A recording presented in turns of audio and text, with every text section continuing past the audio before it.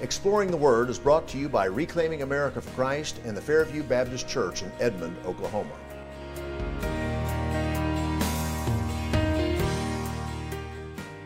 This is Pastor Paul Blair. Thank you for joining us for today's edition of Exploring the Word. Today we're going to be wrapping up a message that was preached by my dear friend and co-pastor Dan Fisher. We began last time on that subject that the Apostle Paul talked about in his second letter to the church in Thessalonica. The subject was the falling away of the last days. Today is part 2 of a sermon entitled The Great Falling Away.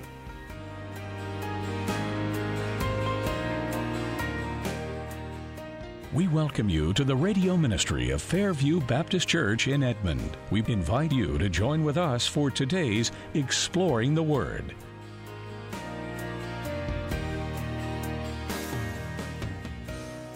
But understand, we have always been and always will be fighting evil. And therefore, we are to actively redeem the time because the days are evil. But there is a time coming that Paul was referring to that he calls the falling away. Now, it's very important that you notice he uses the falling away, not a falling away.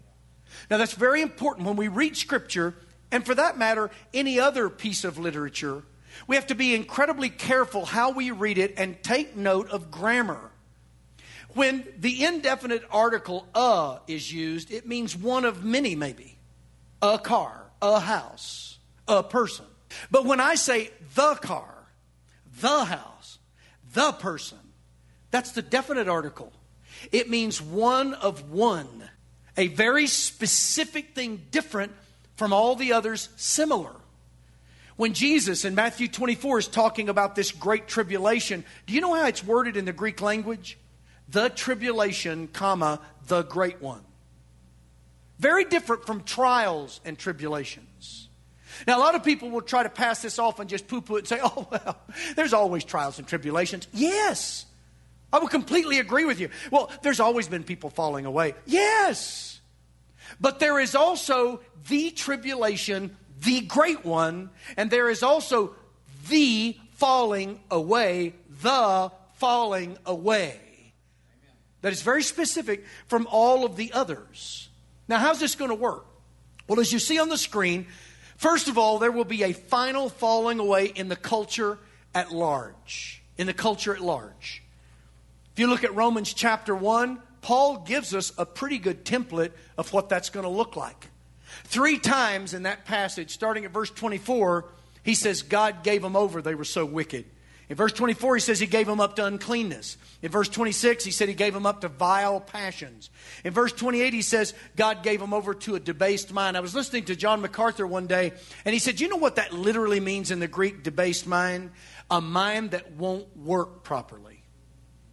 Now, I want you to think about it for a moment. Think about the Minneapolis City Council abolishing the police force. That is a perfect example of a mind that doesn't work properly. Who's going to enforce the traffic laws? Are people going to be able just to decide how fast they're going to drive down Main Street? Are folks going to be able to decide whether or not red means stop, green means go, yellow means caution? Is it going to be their own law to themselves? Is it going to be like in the days of judges where every man does what's right in his own eyes? No one's going to be there at 1 a.m. when someone's trying to kick your door down and you're calling 911 saying, hey, send somebody. Well, we've got a social worker that'll be there in the morning sometime. What's going to happen? I mean, think about the practical implications of doing away with the police force. Now, I realize not all police are great, but most of them are wonderful people who are doing their very best under very difficult circumstances. My stepfather, who was actually my dad longer than my biological father was a cop all of his life. He'd always wanted to be a cop, and he was a cop. I understand the trials. But just imagine if they're all gone. You don't think the bad guys are going to take advantage of that? People talk about open carry being Dodge City on Saturday night every day. I tell you, my friends, you get rid of the police force, it will be Dodge City on Saturday night every day. You better have a firearm and you better wear it. I saw a young mother this morning over by Brahms. She was out walking. She had a stroller with a little child, looked to be 1 or right about 1, and their dog with them. And she's just walking, enjoying the morning, stopped in the shade of a tree for a little while and then moved on. And I thought to myself, could she do that if Minneapolis is successful in abolishing the police force if she lived in Minneapolis? She'd have to have an AR-15 strapped on. It's a mind that won't work. Now in 2 Timothy 3, when Paul was writing to Timothy, listen to what he says. Yes, knowing this, that in the last days perilous times will come. And then he lists the characteristics. It's almost identical to Romans 1. Now, this is a whole list of them. I'm not going to run through all of these, but look at that list of characteristics that he tells Timothy will be characteristic of the culture once this final falling away occurs. I mean, he says, lovers of themselves. We live in a selfie world, don't we? Disobedient to parents. Complete rejection of parental authority. Without self-control. Look at this list and tell me that does not describe today's culture. Now you say, well, Dan, we've always battled with these. I agree, but now we're battling with them on steroids. There's always been evil, but this is beyond always been evil. So ultimately, there's going to be a final falling away in the culture. But the second point, there will be a final falling away in the church. And that's the one that concerns me the most. You know, when I look at the world, I'm not alarmed by what I see among the pagans. You know what alarms me? What I see in the church. Peter Marshall, different one from the Christian writer, but this guy was a Presbyterian preacher, was the chaplain of the U.S. Senate from 1947 to 1949, right up until the time that he died of a tragic heart attack. And when he would get up there to pray for the Senate, he said, I would often look at the Senate, and rather than pray for them, I was moved to pray for the country because of the state of the Senate. That's the same position I have with the world. It's not the world that troubles me. They're doing what they do. They're godless, so they're getting away with as much godlessness as they can. What alarms me is what I do and don't see in the church. This is nothing new. Jeremiah chapter 2, verse 13. For my people, God said, have committed 2 evils. They have forsaken me, the fountain of living waters, and hewed out cisterns, broken cisterns that can hold no water. The modern church has no concept of biblical doctrine. Most people, when you mention, I'm going to be teaching on doctrine today, start yawning and start looking for the electronic devices to somehow entertain themselves until he finally says, in closing. We don't care about truth. We don't want to know truth. We want to be entertained. We want motivational speakers. We want Christian psychology. We want to walk out of here thinking we're better than we really are, but at least we feel like we're better. And that's what we want, and we want to do it quick. And yet, if a ball game goes into overtime, we cheer. Somebody says, hey, have you seen the newest movie? It's 3.5 hours. Oh, that's great, man. I can't wait to go see it. This is the only thing that I know of that Christians go to that they want to hurry up and get out of. And yet we say we love it. Now, I'm not talking about abusing time and just going on forever and ever. But friends, something's wrong. I talked to a man just yesterday who was right on the verge of weeping, but he was so angry. He attends a church where both pastors, they have 2 pastors. He said, Dan, I'm not even sure that those 2 guys actually believe everything in the Bible. And they are telling their congregation, you guys have got to get in with this Black Lives Matter thing, and you've got to get in step with the culture, and we're not going to preach against any of these things, and we're going to start apologizing. And this guy was broken-hearted When COVID came along, they folded up like a cheap suit or a lousy deck chair, and they only started having church just a few weeks ago, and a church that was running over 800 on Sundays is running around 75. Well, what do you expect? When you tell people by your actions that this is not really all that important, it really is non-essential, then they're going to act like it's non-essential. In 1 Timothy 4, now the Spirit expressly says that in the latter times, things are just going to get really great. No! Some will depart from the faith, giving heed to deceiving spirits and doctrines of demons. This is terrible, but it's true. Listen to what Paul told Timothy in 2 Timothy 4, 3 and 4. For the time will come when they will not endure sound doctrine, but according to their own desires, because they have itching ears, they will heap up for themselves teachers, and they will turn their ears away from the truth and be turned aside to fables. I really believe that what he meant by heap up for themselves teachers, he probably meant motivational speakers, not preachers. Oh, don't preach to me. Just enlighten me. Well, we all need to be enlightened, but the Bible says that God has chosen the foolishness of preaching to save the lost.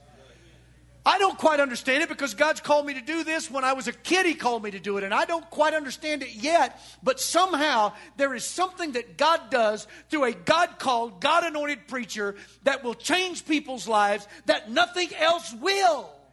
And we need to get back to those things and get rid of these motivational speakers and put them on some kind of television network, get them out from behind the pulpit, run them off, and get a man that knows what God says and isn't afraid to say it. And then doesn't apologize for it. Basically what we have is Christian clubs. Jesus warned us, Matthew 13, that true Christianity always has false Christianity mixed in with it, with his wheat and the tares message. Now, we don't have time to unpack all of this, but if you go to the book of Revelation, if you're familiar with it at all, you know that starting in chapter 2, Jesus addresses 7 churches with specific letters. Now, they were real churches in the first century, and he was talking to those congregations. But I personally believe that those congregations were also representative of periods of time in what we call the church age. Now, I don't have time to unpack all that. I'm sure Paul has before. If you're not familiar with that, then check us out later, and we'll explain it a little more thoroughly. But if you get to the last age and the last church, surprise, surprise, it is not the greatest church that's ever existed on earth. It's the worst church. It's the church in Laodicea. And listen to what Jesus says to that church. I know your works, that you are neither cold nor hot. I could wish you were cold or hot. Get left or right. So then, because you are lukewarm and neither cold nor hot, I will vomit you out of my mouth, because you say, I am rich, have become wealthy, and have need of nothing, and do not know that you are wretched, miserable, poor, blind, and naked. When I was talking to this man yesterday about his church, I said, well, if they keep up with this, and they let these 2 idiot preachers keep preaching, they're going to destroy your church. He said, Dan, we have over $800,000 in the bank, and they can run this thing for months before they kill it. Listen to what Jesus said about that church. We're rich. We don't need anything. What was Jesus' assessment? You're not only poor, but you're blind, you are wretched, and you are naked. So what do we do? What do we do? You say, Dan, what do we do? Just throw up our hands and we all just say, okay, great falling away is beginning. Well, first of all, I don't know if it is. I can't tell you where we are prophetically, but I can tell you I have enough brain cells still connected that I can look out into this culture, and then I can look at the church and know that something terrible is happening. And it's happened in my lifetime. And to be honest with you, I am distraught. Now, I know the Lord. I know what happens to God's people, and I'm okay with that. But I am distraught because I look at people sitting in pews.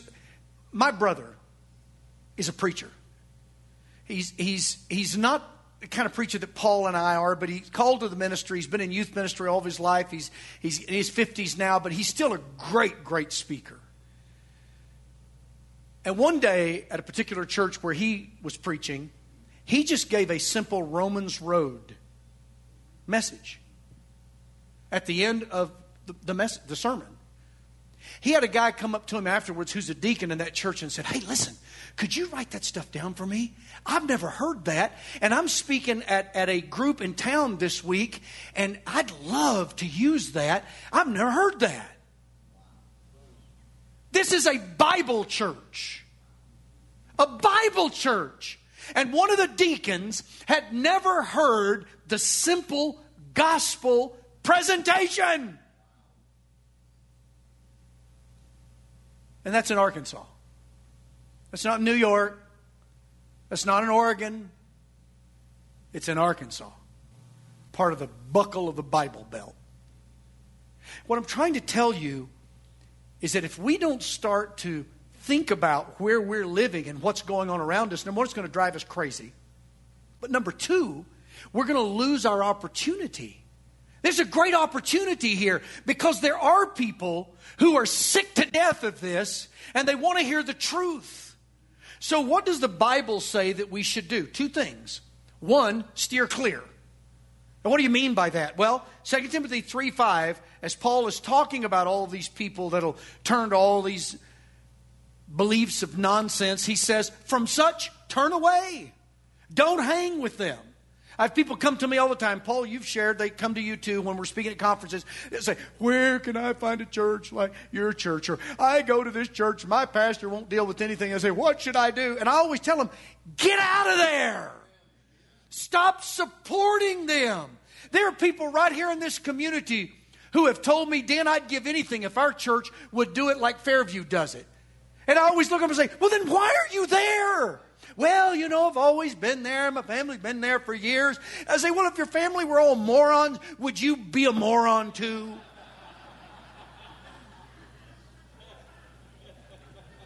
I mean, come on. Paul says, turn away, get out of there. 2 Corinthians 6:17, come out from among them, be separate. Do not touch what is unclean. I will receive you. And you say, well, the church unclean? Yeah, go back to what Jesus said to the church at Laodicea, which I believe represents the primary general church today. I believe we're living in the Laodicean period. This is why churches have folded over all of these things. And here's the deal. I understand the COVID thing threw us all a curveball and it's terrible and no one wants people to be sick. But what are we going to do the next time? What are we going to do when COVID-20 comes? What are we going to do when COVID-21 comes? What are we going to do if swine flu comes back around? What are we going to do if Spanish flu comes back around? What are we going to do? Are we just going to quit?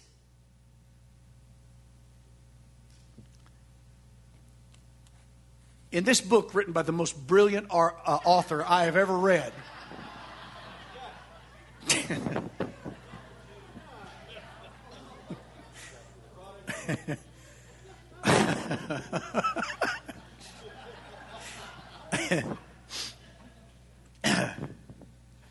Paul's still working on chapter 1. It's just too deep. But he's going to get there. I don't know why I'm taking so many whacks at you today. Well, you are. You're a cheap laugh. Okay. There's a chapter in here about a guy named James Caldwell that you've heard about. I want you to listen to just a couple of paragraphs. With threats on his life, a bounty on his head, branded with titles such as rebel priest, high priest of the rebellion by the British and Tories alike. Remember, the Tories were Americans who were cowards and turncoats. Those of lesser resolve would have shrunk back from the conflict. but not James Caldwell. Instead, Pastor Caldwell began going about armed in order to defend himself and his family. As strange as it may seem today, it was not uncommon for him to climb into his pulpit on Sundays wearing 2 pistols while men from his congregation hid in the church belfry, keeping a keen eye on lookout for a British raiding party. Once in his pulpit, Caldwell would place the pistols on his pulpit, open his Bible, and deliver his sermon. When the sermon was finished, he would put the pistols back in his belt, walk to the back of his church, and greet his congregation. Now, you know that. But as he traveled around with the army and ministered to those from the area of Elizabethtown where he pastored, I want you to listen to what he had to face when he would come back to his church. As was stated earlier, as the British moved ever closer to Elizabethtown, the Caldwells and other citizens of Elizabethtown moved back and forth between Elizabethtown and the small village of Connecticut Farms nearby for safety as the tide of war ebbed and flowed in the various battles and occupations around the area. With his parsonage and church unoccupied much of the time, they were converted for use as a hospital for sick and wounded American soldiers who were often forced to sleep on the floor and eat their meals on the church pews. Consequently, the church itself was often hardly fit for Sunday services. Nevertheless, Caldwell and his congregation worshiped in the building anyway, as the congregation was often forced to stand for the entire service since there were no seats available because they were filled with wounded soldiers. Some of them probably with festering wounds. Trash all over the floor. Unfortunately, when the British finally occupied Elizabethtown to show their intense hatred for Caldwell and his people, they and the local Tories burned the parsonage and church on the night of January the 25th, 1780. What would we be like? The falling away. There are churches all around us. I'm talking about Baptist churches that are still not even meeting. There's one church within just a few hundred yards of us that won't even start meeting for 2 more Sundays. Some large churches in Dallas have said they won't start meeting till September. So what are we to do? Well, we're steer clear. And then last, we're to stay the course. Stay the course. You say, what do you mean, stay the course? Well, in writing about all these perilous times and all this that was going to come, listen to what Paul's advice was to Timothy. It's advice for you and me.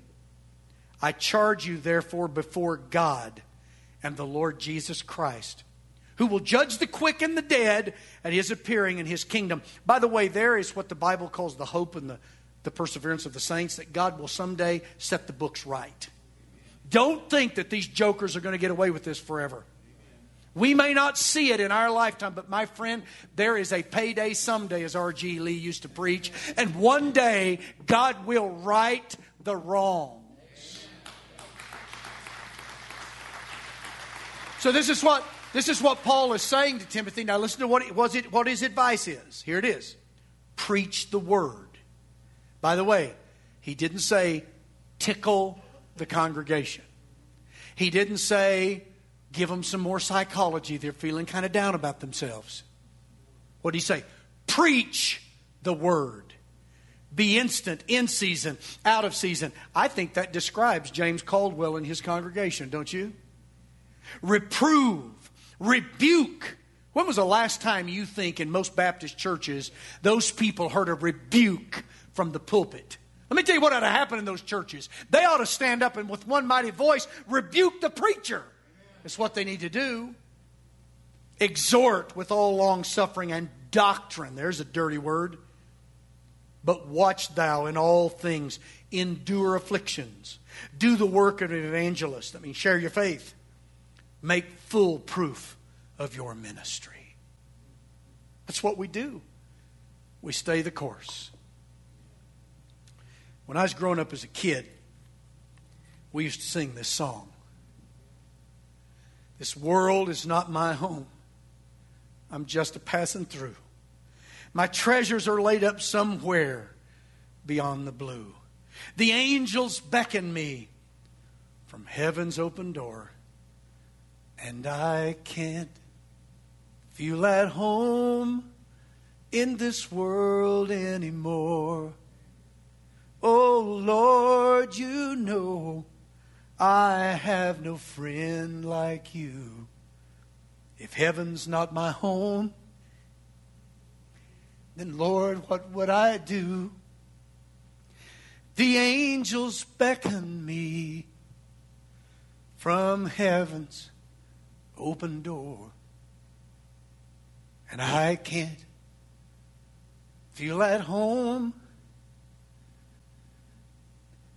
in this world anymore. That's our song. That's our song, friends. So what do? Back in that spiritual warfare series that I preached when I first came here, I told this guy's story. Let me close with it. This is James Corbett, 1892 heavyweight championship prize fighter. He won that title after 21 rounds. If you've ever boxed, 3 rounds will just wear you out. 21 rounds. I want you to listen to what he said. He said, fight one more round. When your feet are so tired that you have to shuffle back to the center of the ring, fight one more round. When your arms are so tired that you can hardly lift your hands to come on guard, fight one more round. When your nose is bleeding and your eyes are black, and you're so tired that you wish your opponent would crack you on the jaw and put you to sleep, fight one more round. Remembering that the man who always fights one more round is never whipped. Never.